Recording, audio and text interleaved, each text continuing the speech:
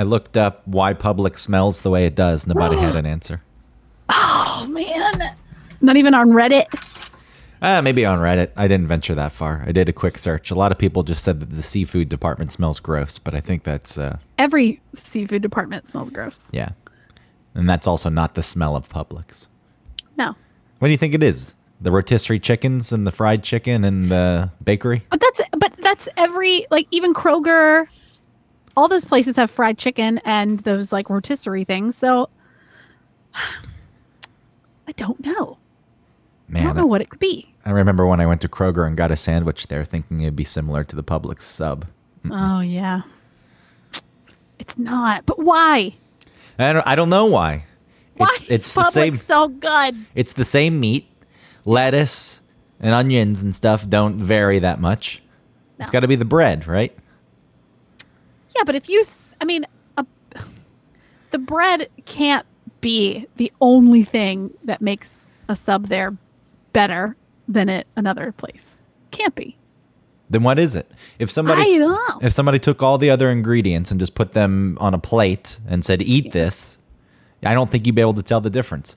Maybe with the lettuce because of the way Publix shreds the lettuce, but that aside, that's not taste and delicious. You know what we're going to have to do? We're going to have to get jobs at these places for like 6 months. Go behind the scenes and find out, sniff it out, pun intended, what the differences are between subs or smells of a Publix versus a Kroger. I worked at a Publix. It was my first job. I worked at Kroger. It was my lifelong dream in my 4 months at Publix to be a stock person, and they kept me as a bag boy. And one day I went on break and just didn't come back. Did they try and call you? Probably. It was before cell phones. Yeah. So I don't, Was it? You might have had a cell phone by then. no. My first cell phone, I think, was my senior year of high school, and near the end of it, or at least halfway through it, something like that. I was 15 when I was working at Publix. Yeah. When did I get a cell phone? The Nokia. I think when I was working at Kroger, I might have had one. But it was one of those things where you have like barely any minutes. Yeah, you just played like Snake. 103 minutes. It was it was that T-Mobile, like, remember it was something about like drops in a bucket or like minutes. There was some bucket involved in their advertising. When I first got a cell phone, I think Jamie Lee Curtis was the spokesperson at the time, something like that. I forget. When I first got the cell phone, I forget who the company was. Then it turned to VoiceStream. Then it was T-Mobile. Maybe we had VoiceStream too. What was the first And then one? it turned into T-Mobile. Yeah. But yes, you just played Snake on the Nokia. Oh, the best. What kind of cover did you have? It had roses on it, I bet. No, I didn't have any cover. I wasn't fancy. Is that the black phone? I think it was silver. Remember, you could take the front off and put any kind of front you wanted on it. I know, but I didn't buy stuff like that. I bought a blue one, dark blue. That was my that Razor was a fun phone to have. It was so sleek, and the buttons were so like thin feeling. I was pretty good at texting. I had this white one. I can't remember what it did, but it was my first QWERTY keyboard, and I felt legit. I was like, "This is it." It was white, and then it had like a stripe going down either side. The long and the short sides, and then it would be like a normal vertical phone, but then you would turn it on its side and you push up, and then there'd be like a QWERTY keyboard in there, and I loved it. Yeah, isn't there a picture of you driving with the phone? Oh, there is. And you drinking and just driving dangerously. Yeah, and yeah. You should be dead for all intents and purposes. Well, that was the joke. I get it, but still, you were actually driving. What were you driving? Like the giant broadcast truck, it looked like. No. I was driving a U-Haul down. All right, still, it's 400. still a big truck. Yeah. It's not even a car. Unbelievable. All for the sake of a photo. So you could post it on MySpace. Totally. Isn't this funny? I'm so funny on my MySpace. Yeah, look at this, risking my life and the life of others, driving this big truck by taking my hands off the wheel and pretending to use my phone and drink a Red Bull at the same time. And I'm so distracted. I didn't take Michelle took the picture. Shout out to Michelle. I don't even know if she listens anymore. But yeah, she took the picture. There was no one around. It was an empty 400. I had my hands and part of my arm on the wheel. That's even worse. Part of your arm, because then you. No, listen. Have you ever driven with your knee? That's a terrible thing to do, because if you have to react, you're you don't know how to react with your knee. The knee is just to hold it steady. Yes, we've all done that. But if like something happened and you needed to swerve, you would move your knee and then you flip the car and the truck and it'd be over. Sure. Well, it wasn't. You were an early adopter of that. Got to get pictures for my social media.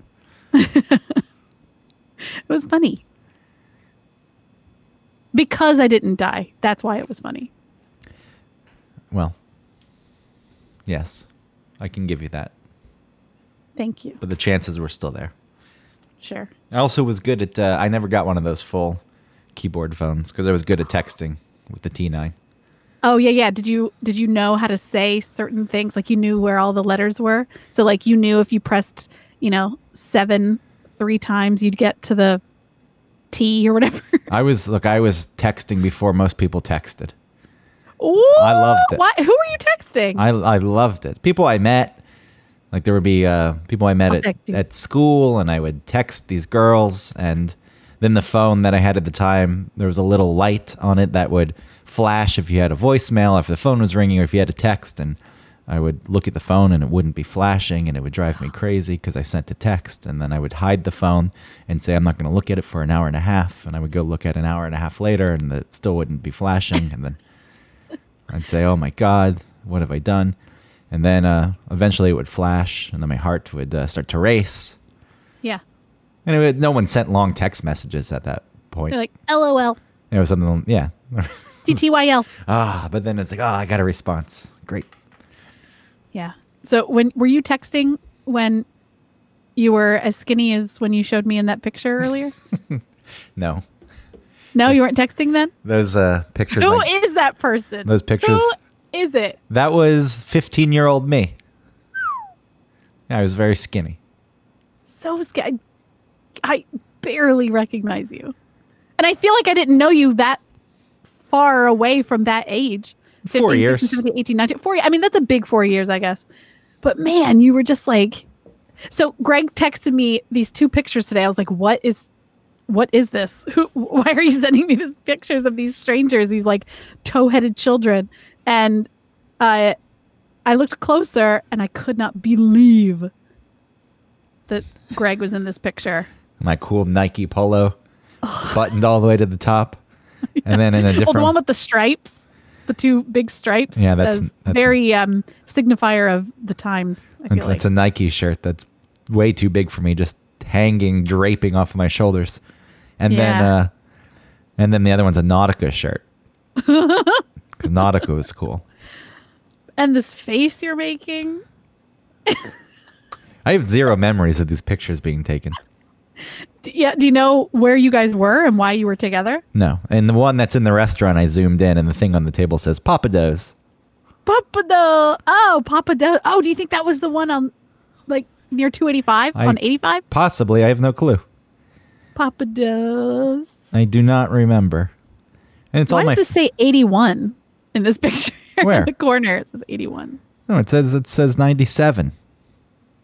Oh, that one does. Okay, the one before it says 81. Oh, I see what you're saying. Calibrate their camera.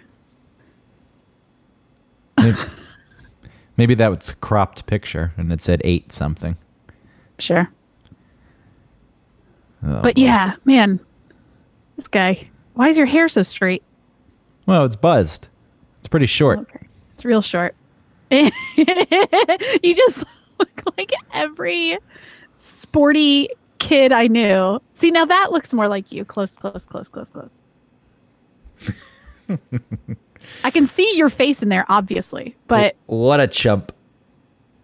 Yeah, I mean, this one with the goofy face, that one...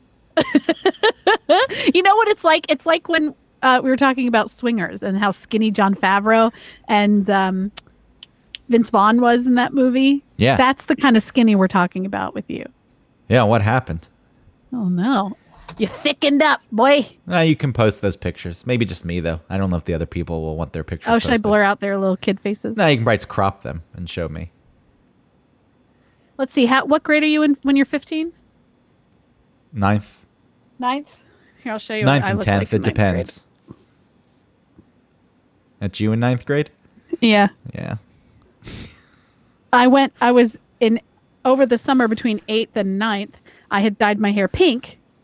And my mom didn't want me to start high school with pink hair and have the teachers judge me.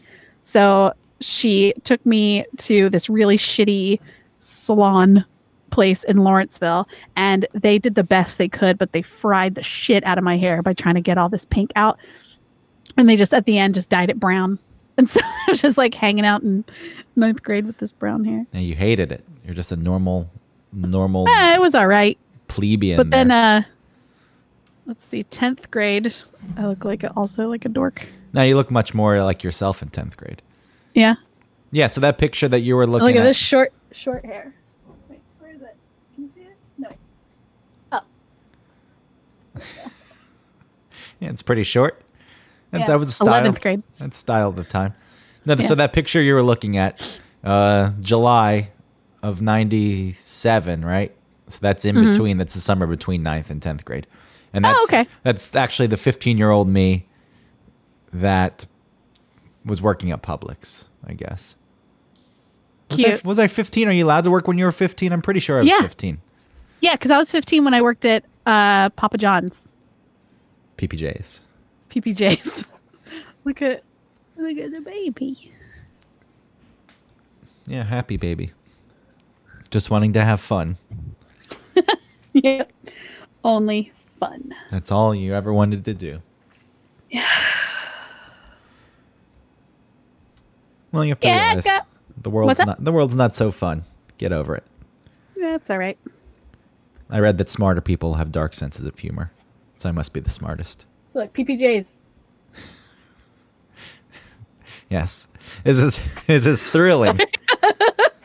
Show me every single Put this picture. part out. Let's just do the whole show on showing pictures. Okay.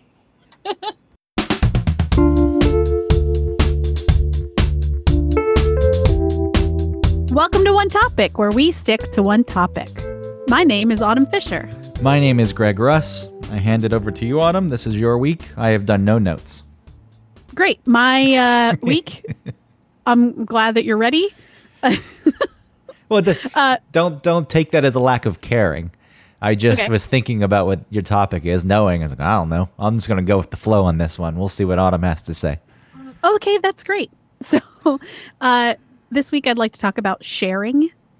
And it's been on my mind lately, not just because I am constantly telling my kids to share, which I have sort of mixed feelings about, but lately Ellie parks her little bike outside my door, and this neighbor boy comes around and he'll knock on the door. And sometimes he asks if Ellie can come out to play, but other times he just asks if he can borrow Ellie's bike. And at first I was like, yeah, of course, go ahead. But there's something now that I kind of feel like, no, I don't want him to take her bike all the time. I asked him if he ever had any other way of getting around. And he said, yeah, I used to have a bike or a scooter or something. But then there was this mishap where it was taken to his dad's house, and then it was broken. His dad said he'd fix it, but then he didn't. And then it was gone. And then, now he doesn't have a bike, but his sister has a bike. So he's always coming over to borrow Ellie's bike. And I just feel I want to be the person who says, of course, little kid who for some weird reason that's out of your control doesn't have your bike or scooter. But I honestly, truthfully don't want him to borrow Ellie's bike. I feel weird about that. What's the fear? That he's just going to break it or steal it? I mean, you can't steal it. You know where he is.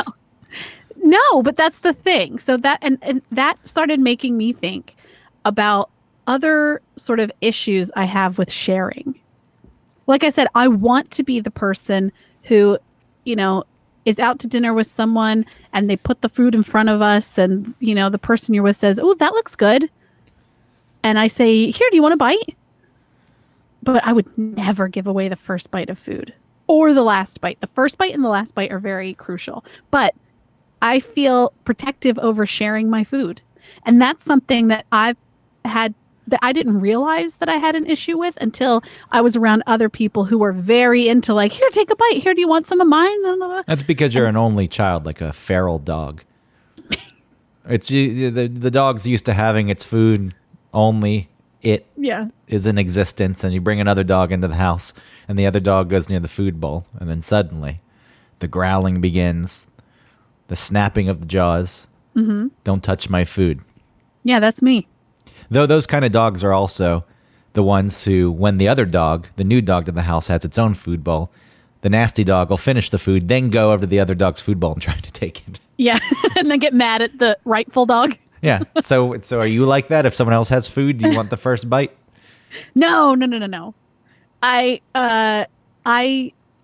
don't. I'm not like possessive over it. Like this will be okay. It's more that a dog has the food in front of him. The dog thinks that this is the only time I'm going to have this food. I can't let anyone else have it. That's obviously not where I'm coming from. I don't have any like starvation anxiety. But I think about the elements that are on my plate and how I want to make sort of like perfect bites sometimes. And if you come in with your fork, what if you take all the caramelized onions that I'm kind of saving for like a specific bite that I'm looking for? It's that kind of thing. You have a system in place, and sharing will throw that system off. That sounds like OCD. And that's a whole different topic for a different time. Do you ever think about the last bite and how it has to be the perfect last bite so that you can have the specific flavors like remain in your mouth once the meal is finished? No, because I tend to eat things separately. I don't mix them together, and I get rid of the thing I don't like or the thing I like the least first, and then I'll eat the thing that I like in the middle. Say there's three, portions or three like little things. Yeah, and then the thing elements. I tend to go in order. Here and there, there'll be a bite of the other thing. But for the most, it's the same way with Skittles. I eat them in order. When it was lime, it used to be. Now that the green is apple, I still keep the same order. It's yellow, green, orange, purple, red. Though I've really become a fan of orange recently. Now that's an order of from your least favorite to most favorite. Yes. Okay. I mean, say that again. It's yellow. It's lemon. And then when it was the green, it was lime. It was lime, orange, grape, cherry. Ew, cherry's your favorite? The red's cherry, right? That's correct? I don't think it's cherry. I think it's strawberry. Maybe I think it's cherry. Not cherry because I hate cherry flavored things, but I love cherries. I hate cherries. I mean, I'll eat them. What about Rainier cherries? I don't like fruit for the most part.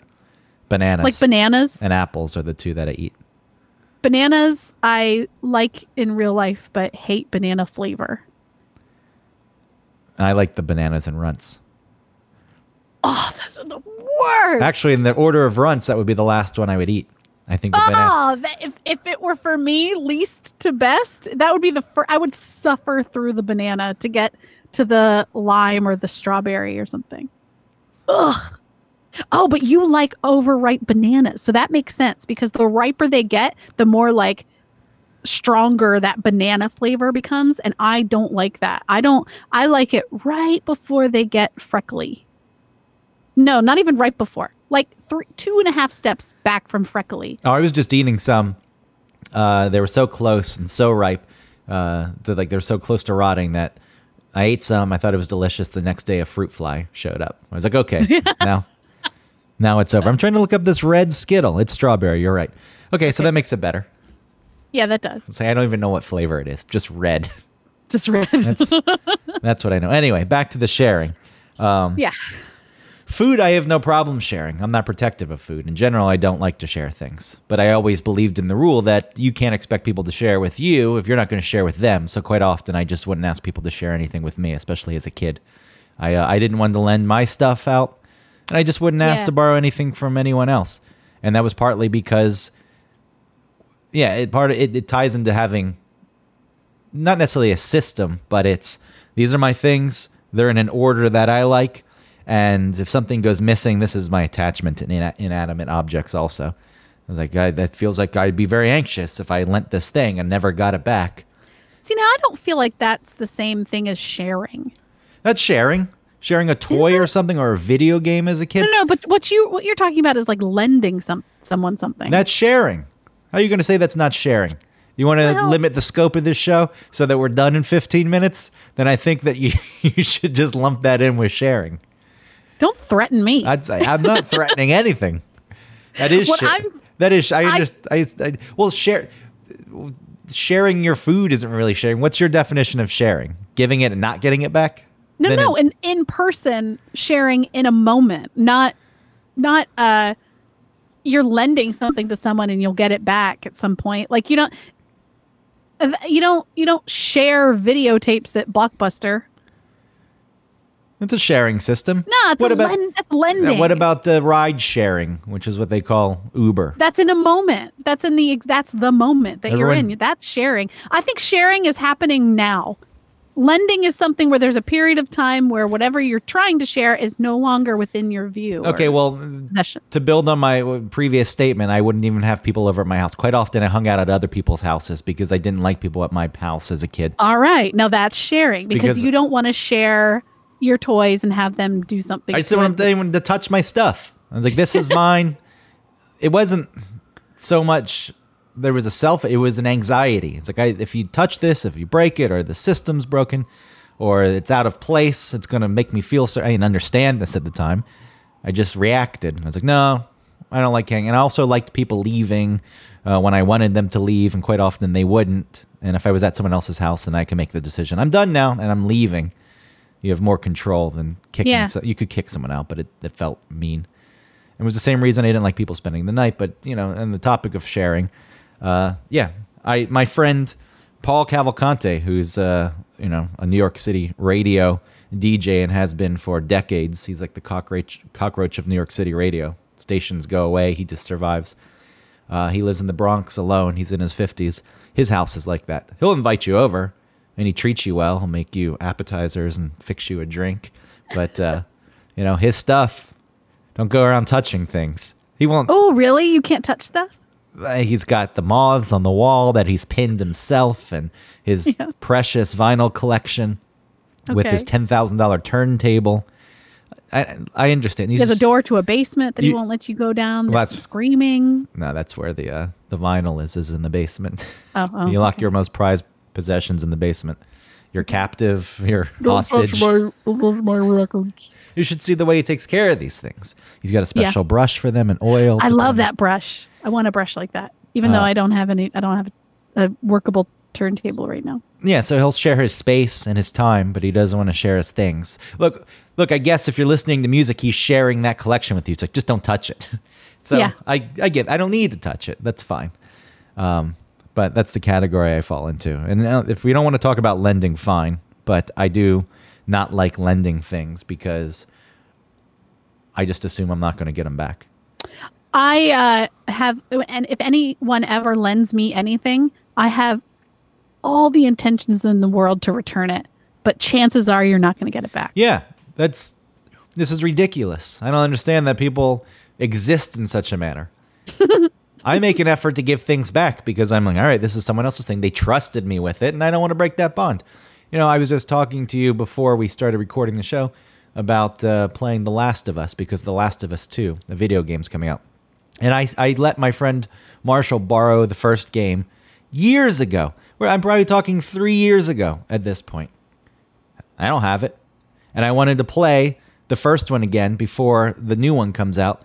And I looked because it came out in 2013. It's $10. And it was worth to $10 to me than to track down my other copy of it. So I just downloaded it instead. I spent $10 because he took this game. And I've never seen it since.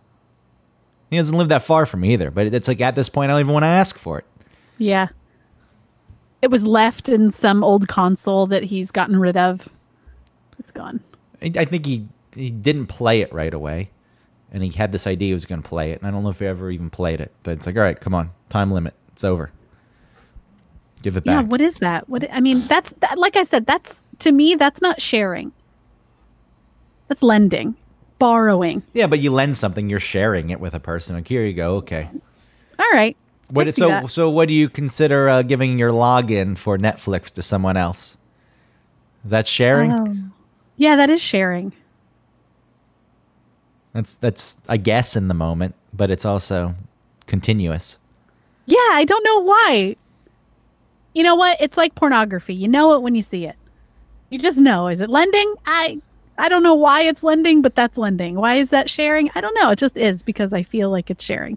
There's just some weird sort of I don't know, feeling you get when something is sharing. But I want to know why I feel this way as an adult. Like, okay, when you go back to being a kid and you're an only child, you don't get a lot of practice with sharing, but you had two sisters. Maybe it comes from you being the oldest, but where does it come from where you're totally fine with sharing and when you're not? I don't know. Something's got to change your mind on it. There's something when you're It's a concerted effort from me to share certain things. well, when you're a real small kid, I feel as though your brain's just all over the place, and whatever someone else has you want, or if something's yours, you're not even thinking about it. But the moment someone else wants to play with it, then it's on top of your mind, and it's an instant gratification. No, it's mine. I want to play with that now. And Yeah, that's something that Ellie and Pete go through all the time, where Ellie is not touching or thinking about whatever object. Look at this and now thing that's that been is hers. yeah, sitting and under then the. Pete has it, and she's like, "Whoa, no!" Yeah, look at this toy that's been sitting under this chair for Yeah. 5 months that you look at every day and don't ever think about playing. Yeah. And then suddenly your sibling And wants there's to a play lot with of it. talk about, but that's mine. I'm like, you're totally right. It is yours. But he's playing it with it right now. It's no big deal. He's like, but it's mine. And then he'll egg her on and be like, it's mine. I'm like, shut up, Pete. So growing and being able to share is maturation. Because it sounds like the instinct when you're small is just to not share. No. So that's Yeah. built in for some survival reason, probably. Nope. Resources are light. I've got this. It's mine. And sure, adults will act like that also if the resources aren't Yes. abundant. But when they are, I think you realize as an adult that, okay, there's enough. I'll share. I have this thing. I don't necessarily need it right now, or you can have some of this, or you can partake in this. Well, that reminds me of something I wanted to bring up, which was I always imagine, not always, I have imagined myself in like a bomb shelter scenario. And, you know, you run into the bomb shelter, you close the door behind you, and you realize that your neighbor's knocking on your door because they want to be protected. And I don't know if I'd open my door. I want to be the person who would open the door and share the safety with them. I want to be that person. Well, it depends on how many canned goods you have Yeah. and how long you think the disaster is going to last. So if you thought it was going to, like, all right, this thing has happened, it's going to last 4 months, and I have a year and a half of canned goods here and water, would you let the person in? I guess I would, yeah. And then if Maybe it has, if I had 6 months resources and it was projected to last 4 months. First of all, how would I know this information? But let's say that's what it is. I don't know if I don't know. you still gauge it. You don't know for sure, but you estimate. Yeah. You make an And estimate. honestly, You estimate. strategy wise, maybe that neighbor doesn't want to come in, because if anybody's getting eaten first, it's the neighbor, stranger neighbor.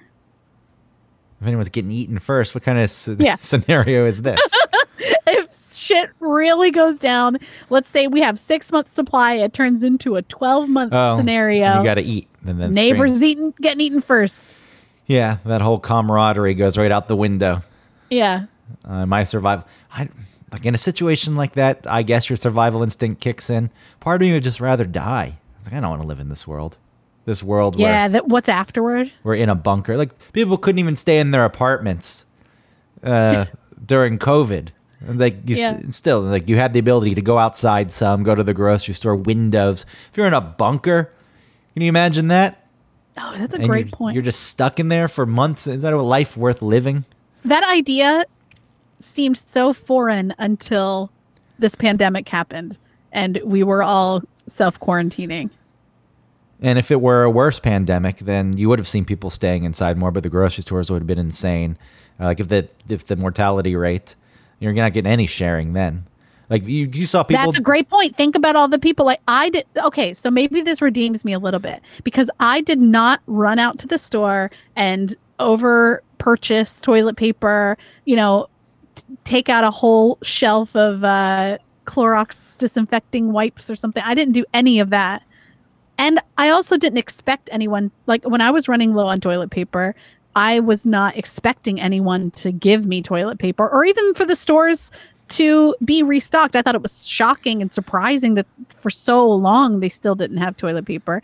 But I didn't run and like hoard any of it, and I didn't expect anyone to give me any. I felt very like I installed this hose on the back of my toilet to use if I needed to, if we really were running out. It just seems so messy to me, the hose. I'm all for a bidet, but the hose seems messy. But anyway. What, because of the dripping? Yeah, and the spraying. Yeah. But okay. It didn't work as well as other types of bidets.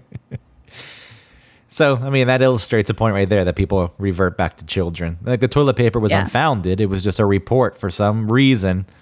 And that word spread pretty quickly, toilet paper. And then the moment you realize that toilet paper is going fast and you see some, then you're going to act on it. And you're not going to share. People did argue, right? And they fought over them in the stores. There were videos. Yeah, it's outrageous. Mine. Yeah, the little child. The little child is back out. Mm-hmm. Which, people want to know why I'm cynical. It's this kind of behavior. I expect more of human beings with our superior intellect and ability to critically think. It all goes to shit so quickly. And I would just want people to understand that, all right, there's natural inclinations here, but I do have this ability to think and act differently because I'm an intelligent being. And when people, it's a battle. That's hard. That requires work. And people end up not doing it and just acting like the stupid animals that they are. And that makes sense, right? Because those instincts come from a more central inside core part of your brain. That is the caveman instincts, right? Like eat, fight, fuck, steal, whatever you have to do. I understand that. Yeah. But, so when you gauge the situation. Go ahead. Gauge the situation. Look, I'm not saying that if things really got bad and my survival, put aside this idea that maybe I wouldn't want to live, but your survival instinct, I would assume, would kick in. And if there were people around you that you loved and wanted to protect, then you probably, wouldn't want to die either. I'm not saying if it got really bad, then that I wouldn't, revert back to that kind of behavior. But like this toilet paper thing, it's like, think for a second. Yeah. Come on. What the hell is wrong with everyone? People show their true colors. I thought that people freaking out over toilet paper was the stupidest thing. I mean, obviously until I didn't have any toilet paper, but at the same time, I thought people, if you really are afraid of the supply chain breaking at some point and you really are going to have to survive on something, what do you think toilet paper is going to do for you? You know what should have been out of stock is tons of canned goods.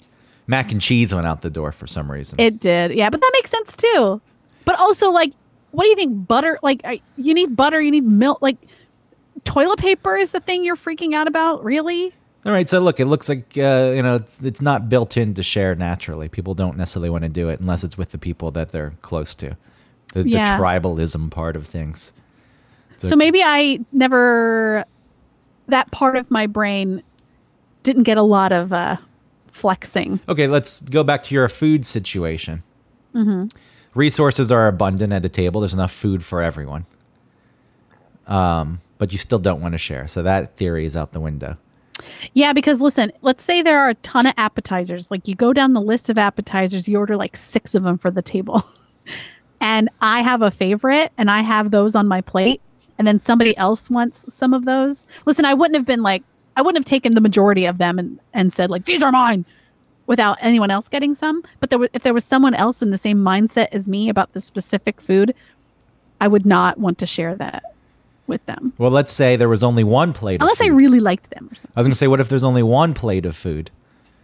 So the resources are scarce, and you're at a table with people you love, and then they wanted some of your food. Would you share it? Okay, I'm thinking about like calamari. No, just in general. I'm just thinking specifically about a food. There's people like there's only and one. I've squeezed my lemon on it. I'm excited. I have my little like sweet chili something I'm dipping it into. I'm talking I'd be about. pretty bummed I'm if talking about somebody overall. Overall. I'd be bummed if a family member was sitting next to me and just like picking it off my plate and eating my plate. What if it was with me? the I'd be only bummed. plate of food you were allowed to buy? And it's like, all right, food for some reason, the global supply is down. You bought the plate of food, and someone you care about walks up and like, oh, hey, can I have some of that? I mean, okay, yes. I mean, in dire. And then a stranger, though, comes up. You're like, no, Yeah, get totally. the no. fuck out of here. Stay away from my food. That's creep." tribalism, right? Yes. Yeah. So That's a survival. I mean, that's what we're trying to do as humans in 2020 is fight these ancient instincts. And I think that the sooner that we all recognize that in ourselves, that we'll be able to see it in others. And then we can work on on moving forward, right? Because if you are upset about something, and obviously we're talking a little bit about like this pandemic, all the racial things that are happening, all of the responses to those things. So many people are just responding with this instinctual like anger or fear instead of thinking of how the other person might be reacting to what's happening for them. And so if both people are just reacting to their own things and never thinking about how things affect each other, then how are we ever going to move forward? Well, I mean, it's going to take a lot of people, and there are signs of hope, I think, happening right now that people Yeah. seemingly do want to share equality. Yes. On that topic, I know our last show is about this quite a bit, but if you think that everything's equal and then you are against the idea or you're uncomfortable with the idea of sharing the kind of life you're able to live, it's because you feel as though you have something to lose. Interesting. Why would you resist otherwise? Like, no, they're already equal. It's like, I think somewhere inside you know that maybe it's going to be a little harder for you if things actually are equal because you're in a position where they're easier for you right now. See, now I can understand how someone would hear that and be kind of offended, right? Because you're saying that I don't know myself. People don't know themselves, or they do know themselves and they don't admit it. That's what people do. Let me take that back. People know themselves. There's a reaction of sorts, even a subtle one that they pick up on, and maybe they're not exactly aware of what it is, and that's what sends you down that path. Because you don't want to be uncomfortable, you don't want to face it. You want your life to be the easiest. Yeah. Look, my life is set up in this way. Your life is your life, and it doesn't affect me so much, and it's so easy to dismiss other I think people. Where I started personally making progress with myself was stopping and thinking about my reaction. I think a lot of people have their first impression or their first reaction to something, and if it makes them uncomfortable, then they explain it away and blah, blah, blah, you know what I mean? They don't want to deal with it, or they blame someone else for having that feeling and how dare you make me feel these things, that kind of thing. What helped me the most was being okay, like just listening to my first reaction and then thinking about where that came from. And if it did come from someone else, why did they get me to react like that? Where did that come from? It's all about, you have to look in on yourself, because then it truly is, it like really helps you understand humanity as a whole. Here's what it feels like to me. Someone's on their hands and knees. You're sitting on your couch. They're on the hands and knees in front of you. You have your feet on their back, using them as an ottoman. And they say, hey, can I please get up now? My knees hurt, my hands hurt, my back's starting to hurt. It's like, no, because you're comfortable sitting that way. Yeah, I'll lose my. But where I like put my this. feet. I enjoy sitting like this. So no, you can't get up. That is the equivalent of this. Like you're gonna. That is why Yeah, people. I don't think so. Yes, this ties I know what in, you're saying. This ties into our topic overall. I mean, because the idea that sharing is a construct that's promoted, that's supposed to be an elevated level of thinking amongst humanity, which for some reason it stops with sharing. It's like that. There's good intentions, like be aware of yourself and others and share things, and then that's the end of it. It's like no one ever continues or tells you or tries to teach you that you should continue your self growth and try to understand your impact on other people in any way. But it's a weird thing to put in front of people. And it does tie into this idea that we're supposed to be beings that have the capability of looking out for one another, even though the instinct goes against it. And I think this wider discussion plays into that quite a bit. I don't want to share the comfort in my life. And maybe it's not that you don't want to share it, but it's like I don't you think would have people to are- give it up. I don't like the analogy of the person on the couch with their feet on the person on the floor. I think it would be better to say there's not enough room on this couch for you. Okay, so they're You sitting know, like on the I'm floor. comfortable. I like to put my I like to I like to lounge. put my my papers to the right of me on this cushion, and my computer is over here because it's charging on the wall. If you come sit down, where will my computer go? You know, where will my papers go? You're gonna, and then all your friends are gonna have to sit here too. Like, oh, you know, it's. I think it's more that, because then you're not sort of demeaning the other person. I mean, I'm not saying that there aren't people that do have that mentality, but I think a lot of the people who have that sort of what is it, internalized racism, or like racism that you don't even realize is happening, you know, sneaky racism. Are you talking about systemic racism? Yes. Okay, That- fine. Look, if you don't want to use, I see what you're saying about my analogy. It wasn't like, supposed to be taken. Oh, sure. You're lounging on the couch, and Yeah. you like lounging, and someone wants to sit because they're sitting on the hard floor and their tailbone hurts. Like, hey, now I'm enjoying my You're lounging. like, hey, I used to sit on floors. My tailbone hurt, but I was fine. Look at me. I'm on the couch now. You can get your own couch too. Yeah, it's a lack of sharing. And I started out on the floor. look, there are these battles that we all have to go through. My And- mom was raised on the floor. Yeah. It wasn't even a hardwood floor. It was a concrete floor. Oh, It was gravel. look at me now. We lived now in, I'm on a couch. It was a gravel floor. You should be so lucky that you have a hardwood floor. If you had a carpeted floor, you should just not even strive for anything else at that point, because the carpet should be What's good the enough. difference? Yeah. And some people have couches. Not everyone gets a couch. But these are behaviors that we're supposed to work. I guess you can make your own choice, right? You're an autonomous being. Yeah. I don't think that anyone should have to give up something that's theirs if they don't want to. It just bothers me when they don't. I think I use that as a way to judge the character of a person. Again, depending on the situation, you have to look at all angles and understand what the circumstances are. But quite often, you look at how a person treats other people. And if the situation doesn't really call for them being selfish and self-centered, then it's like, all right, get out of here. And then my cynicism grows and my hope dies a little bit more. Well, I hope that you don't judge me, because I really do know that this is a thing about me and that I don't care for it.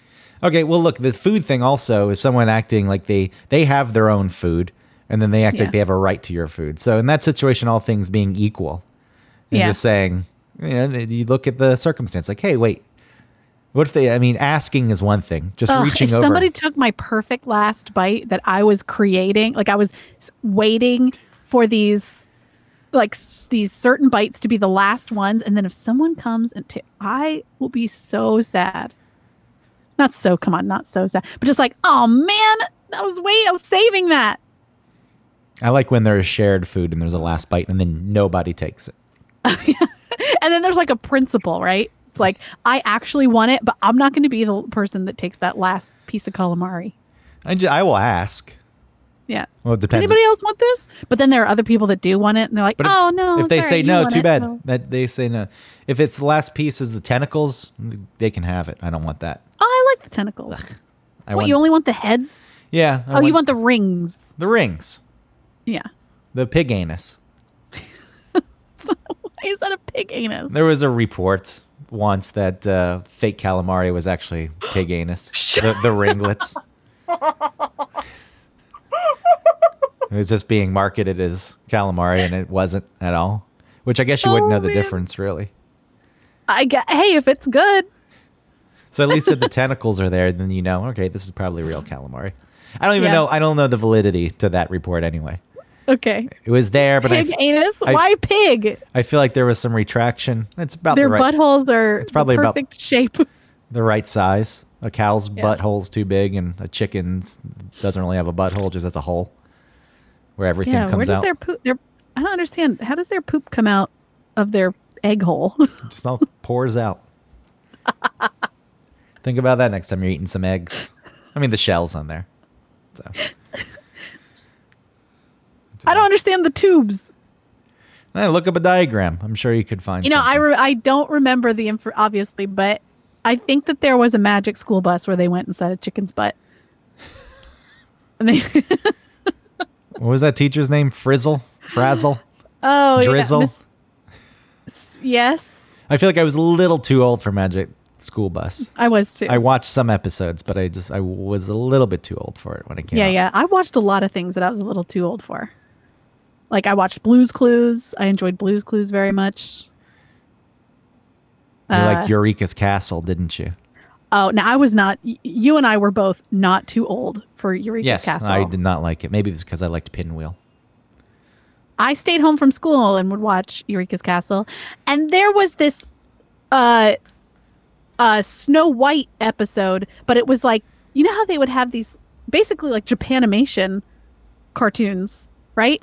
In between the puppets or whatever they were. And it was a real sexy version of Snow White. Like the evil, the queen came around to find Snow White and was selling corsets instead of an apple.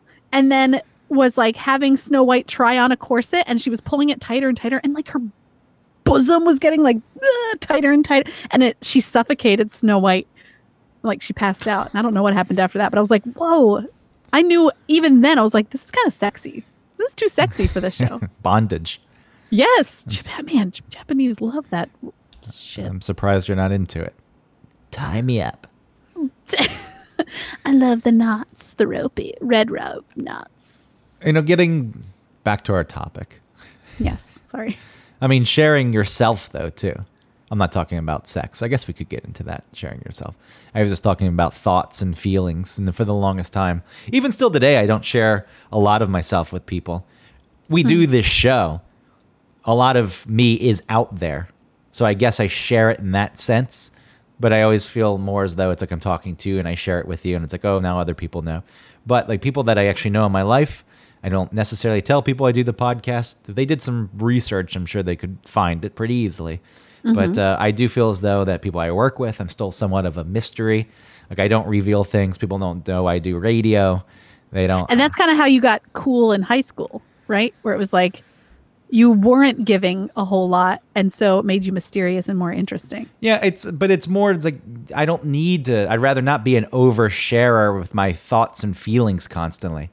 Because those people can get really annoying. There are certain people in my life who I have that kind of relationship with, and I will share those things with them because I trust them with those things. And I've mentioned before, I don't even talk about the music I like much with people because I like it. And if someone else because they're so judgmental with music, people.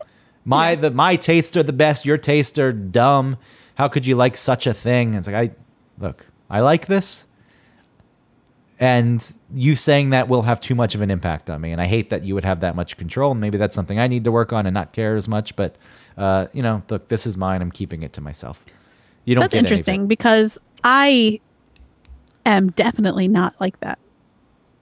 I will share. I have no boundaries when it comes to something like that. If you open the door a little bit for some to talk about something that's embarrassing or to say something crazy or to like be silly or whatever, like, or even just to talk about real things, like not just like dinner party, stupid, nothing talk, but like real things, I'm in and you will know who I am.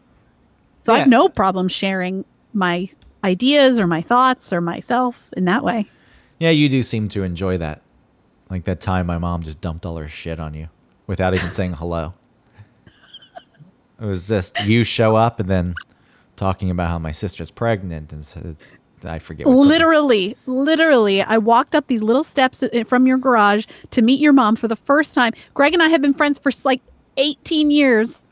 I've never met his mom. I walk in and she says, I'm like, hi. And she said, which sister was it? What's her name? Kristen. Kristen, thank you. Kristen, she's pregnant. She's got high blood pressure. We're worried about her. Yeah, like, then she tells you about how her dad died in the hospital, was maybe at fault. And it's like, wow, Yeah. you're really dumping all this shit onto her. And, that's something that's like, maybe don't share all of that. Especially someone you don't know. Maybe you exude trust. It's like, oh. Yeah, because I didn't mind at all. Yeah, I would. Like, look, I was like, that would tire me out. It's like, I don't have time for this. I don't want to hear all this. I don't know you. I don't want to expend the energy on you. Now, if we got close, then okay. But even if you get close to someone and they're constantly, that's a sharing that needs to be a mutual sharing. It's like, yeah, they can dump their stuff on you. But if it's all one-sided. Yeah. And I guess I didn't mind with her because, I don't know, it felt like she was in a crisis at the time. Yeah. She was. And has been. It actually, she called me this morning and I didn't answer the first time because my sister Kristen had already texted me. We're not going to get into this in detail because I just, but the shooting in Atlanta with the guy who fell asleep, the black guy who fell asleep at the Wendy's, and the cop who shot him was the same cop. Well, actually, never mind. Now I'm giving away too much information, private information for other people. Let's just say that somebody who's, close to us was arrested by that cop, the cop who shot the guy. And, this court case has been hanging, and it turns out like that cop was an asshole to him too when he was when he was arrested. And then so my sister wrote me a text like, hey, guess what? And she filled me in. And then my mom was calling, and as I knew that's what she wanted to talk about, which then would just launch her into other diatribes against whatever was on her mind. And even when I ask her not to bring up things, she does. It's like, it's too much. So I didn't answer. And then she called again like an hour later, and I just answered to get it out of the way. But that's exactly what it was. Like, you'll never guess who that I was like, yeah, I know. I understand. Right. Who that, what's going on there. Oh, no. But that's the thing. It's like, this is my own mother. It's like too much. It's like, stop. Yeah. Yeah. I don't need to. Yeah. When someone else shares, I don't even think, I guess it can be seen as them sharing their sort of feelings with you about whatever is happening, but then really it's not sharing because it really is, I can't control how I'm feeling and I need to constantly talk about it so I can master it when it's something that can't be mastered. Like you have to sit through it, and sitting through it and feeling it is way too uncomfortable for some people. Yeah. Not to say it's not uncomfortable for anyone. It is uncomfortable. But you have to condition yourself to feel those things that you don't want to feel so that you can process them and move through them. And then. But also, my preferred method of just shutting down completely and not sharing anything with anyone, that's not good either. Right. That's just working in the opposite because I'm aware of the fact of what that's an imposition on other people, and I don't want to be that. But it's also. Yeah, it's not healthy. Like there's a middle somewhere. Because people want that. What your mom might be doing is literal, like just actually dumping her feelings onto you because she can't sit with them. Yeah, sharing feelings and thoughts needs to be reciprocal. And even outside of feelings, thoughts. Like you come across people who are smart people and you're having a conversation, but they really have no interest in what you're saying. Like I have no interest in partaking in a conversation that isn't where you're both sharing ideas. It's like, all right, you're just talking. You're waiting for me to take a breath. When I do speak, I sense that you're not listening to anything. I think I have that sense. Oh, totally. It's like, no, I look, and then I'll just stop talking. Quite often, it's been said that I'll sit there in silence. It's like, I gauge it. I gauge the situation. Yeah. It's like if it's not an even share of ideas and thoughts and feelings, I don't care. I don't want to partake in it. And that's me shutting down and, you know. Well, in those situations, what are you supposed to do? Teach them that they're No. annoying you by not listening? Like, no, you just have to say, all right, I'm going to pull the parachute and get out of here. Yeah. Hopefully it's That's the wrong phrase. I was trying to think of like when you're in an air freight, a pilot and you press the eject button. Yeah. It's like Wait, what's happening? Am I having a stroke? Fighter jet. No, because when you have a stroke quite often, I think you still can think clearly. That's where locked-in syndrome is the worst that can happen with a stroke, where your brain still works. Like my stroke test is flawed. My stroke test is naming all the addresses I've ever lived in my life. But I feel like you could have a stroke where your body no longer works and still name all the addresses in your head of where you live. Yeah. So it's not, I don't know what's going on with you. There may be a disconnect between your brain and your... I need to share maybe my the brain region. with my... Yeah. The region of your Part of my brain for speech is rotting, but I don't know if it's a stroke. Though I guess speech does go, right? But you weren't able to form a thought. Why? No, I couldn't. Like, my brain was throwing words at me that I knew weren't right. I was like firefighter. A fighter pilot with the eject. They got the emergency ejection. And then I was seat. like Freightliner. No, not it. Yeah. Do you remember your original thought? Yes, you were talking about being next to someone who you could tell wasn't listening, and you shutting down and not speaking is like the fighter pilot. Just getting the hell out of there.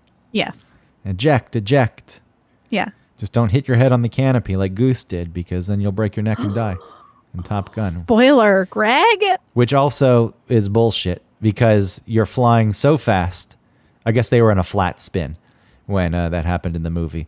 But the canopy completely came off. It wouldn't just hover above the plane. It would fly off, which it actually does. If you watch the movie and the canopy flies off, it flies out of the picture. And then when Goose ejects, it's just hovering above the plane and he hits his head on it. Now, quite often, it doesn't even fly off. The top of the seat busts through the glass and you go straight through. Wow. Do people get hurt doing that?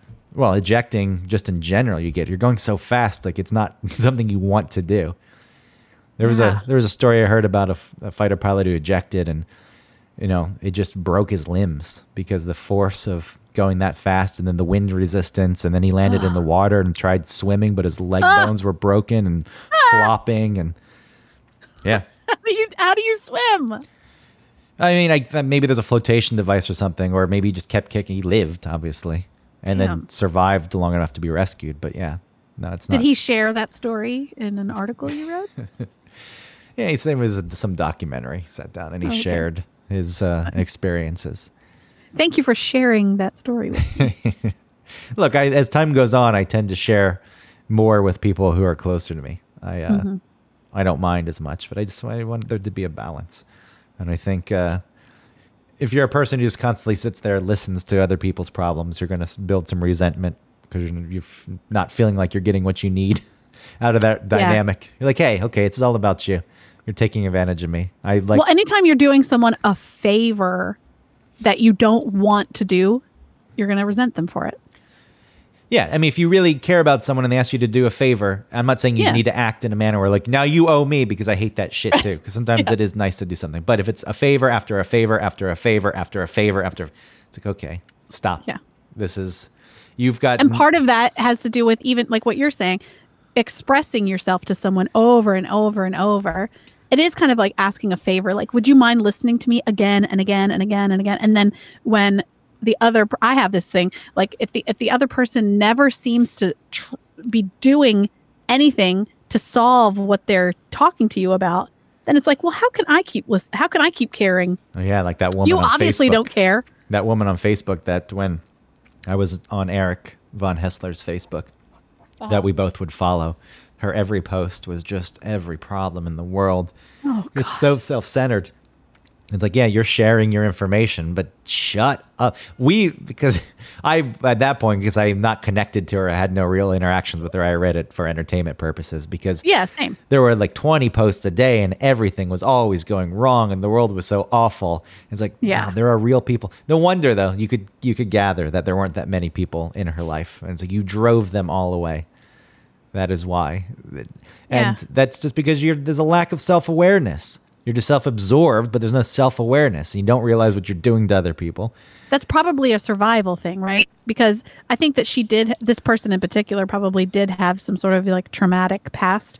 And so the only way to survive is I can only worry about myself.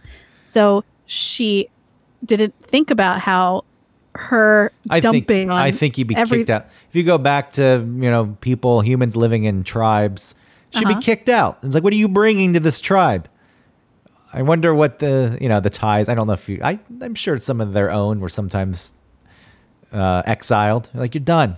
You're bringing us down.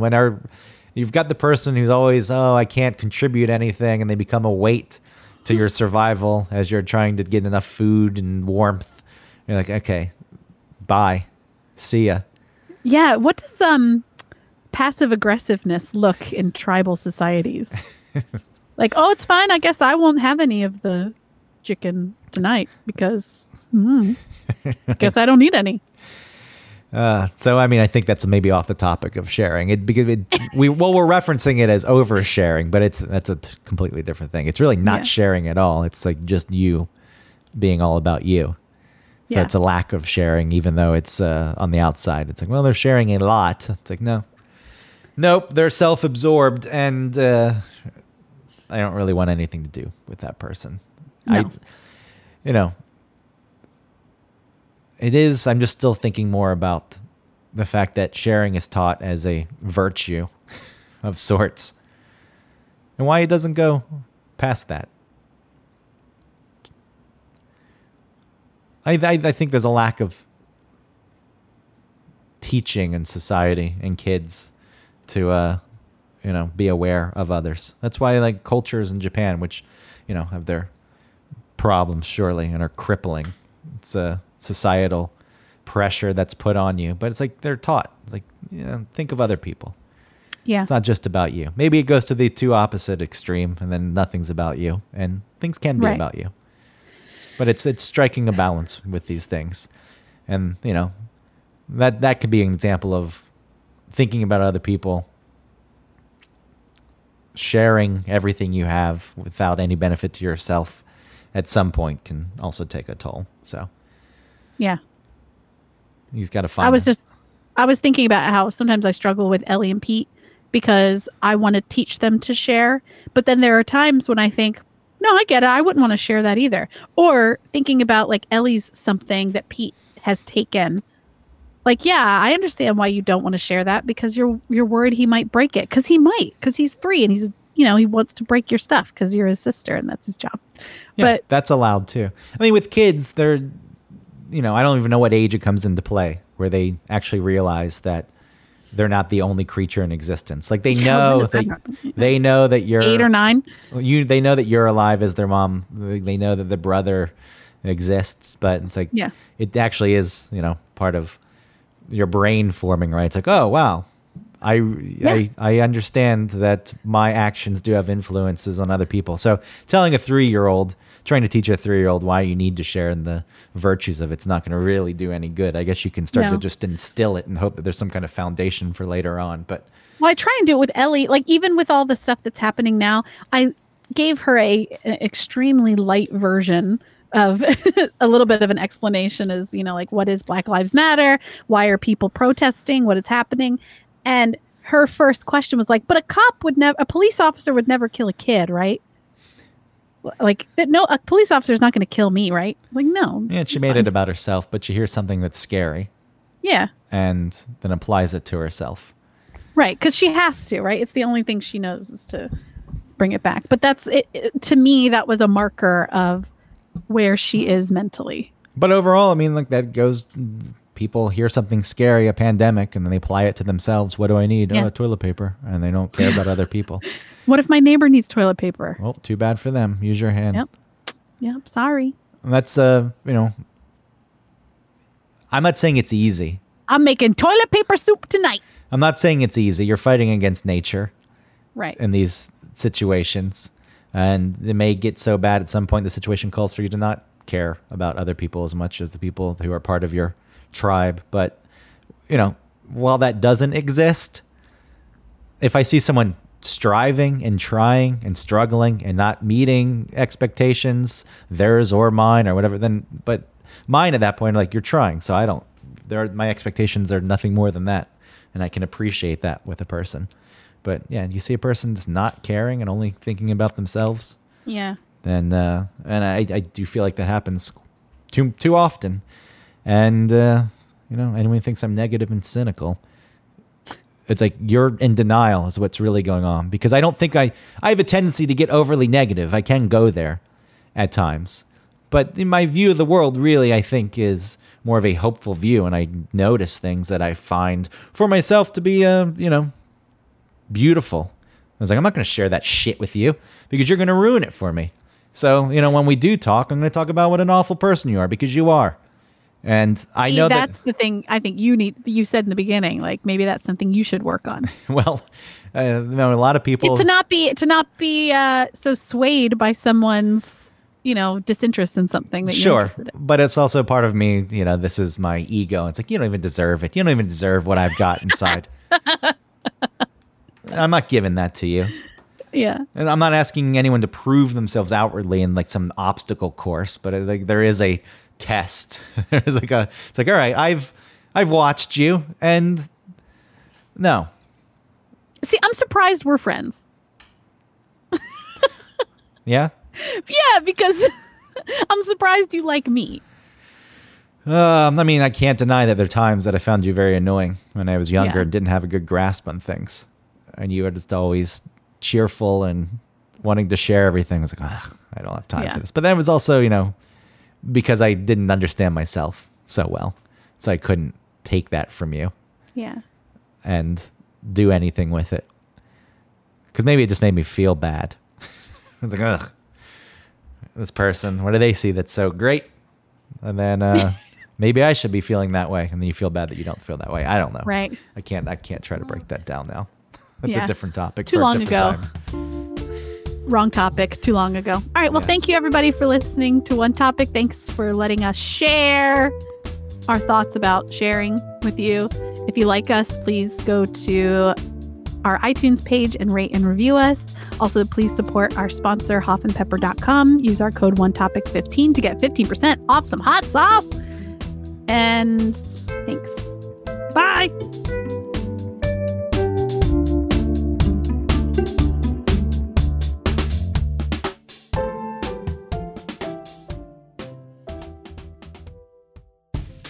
Hey, Greg. Hey, Autumn. Do you like hot sauce? I do like hot sauce. But I'm getting pretty bored of my regular Texas Pete or Tabasco. I'm looking for a local sauce without any additives or extracts. A company that uses local peppers so it's as fresh as possible. And a company that really cares about the integrity of the sauce and where their ingredients come from. Definitely. And hey, while we're at it, I don't want a sauce with too many ingredients. A lot of other sauces out there, they have all kinds of fillers. So I'd love to find a sauce with, I don't know, let's say no more than 5 ingredients. I mean, it's crazy, but there's gotta be a company out there that hand processes their sauce. Bottling and labeling every bottle themselves. I'm probably asking a lot. Well, you really are, but there is a hot sauce out there who only uses 5 ingredients, What? 0 fillers, Huh? additives, or extracts, and who bottles, labels, and packages everything themselves. It's called Hoff Sauce. What? They're a small batch hot sauce company out of Chattanooga, Tennessee that's won Best Louisiana-style sauce in the country. How many times? Not once, not twice, 3 times. 3 times! How does that sound, Greg? I think that sounds amazing. You know how you can get your own bottle of hot sauce? No, tell me please now. Hoffandpepper.com. And not only am I giving you the gift of the best hot sauce that you'll ever taste, I'm going to give you 15% off if you use the code ONETOPIC15. Hold on, that's Yes, get a pen and paper. One Topic 15. Good. That's ONETOPIC 15, all squished together at checkout. You'll get 15% off your order and your life will be better. Thank you. You're welcome.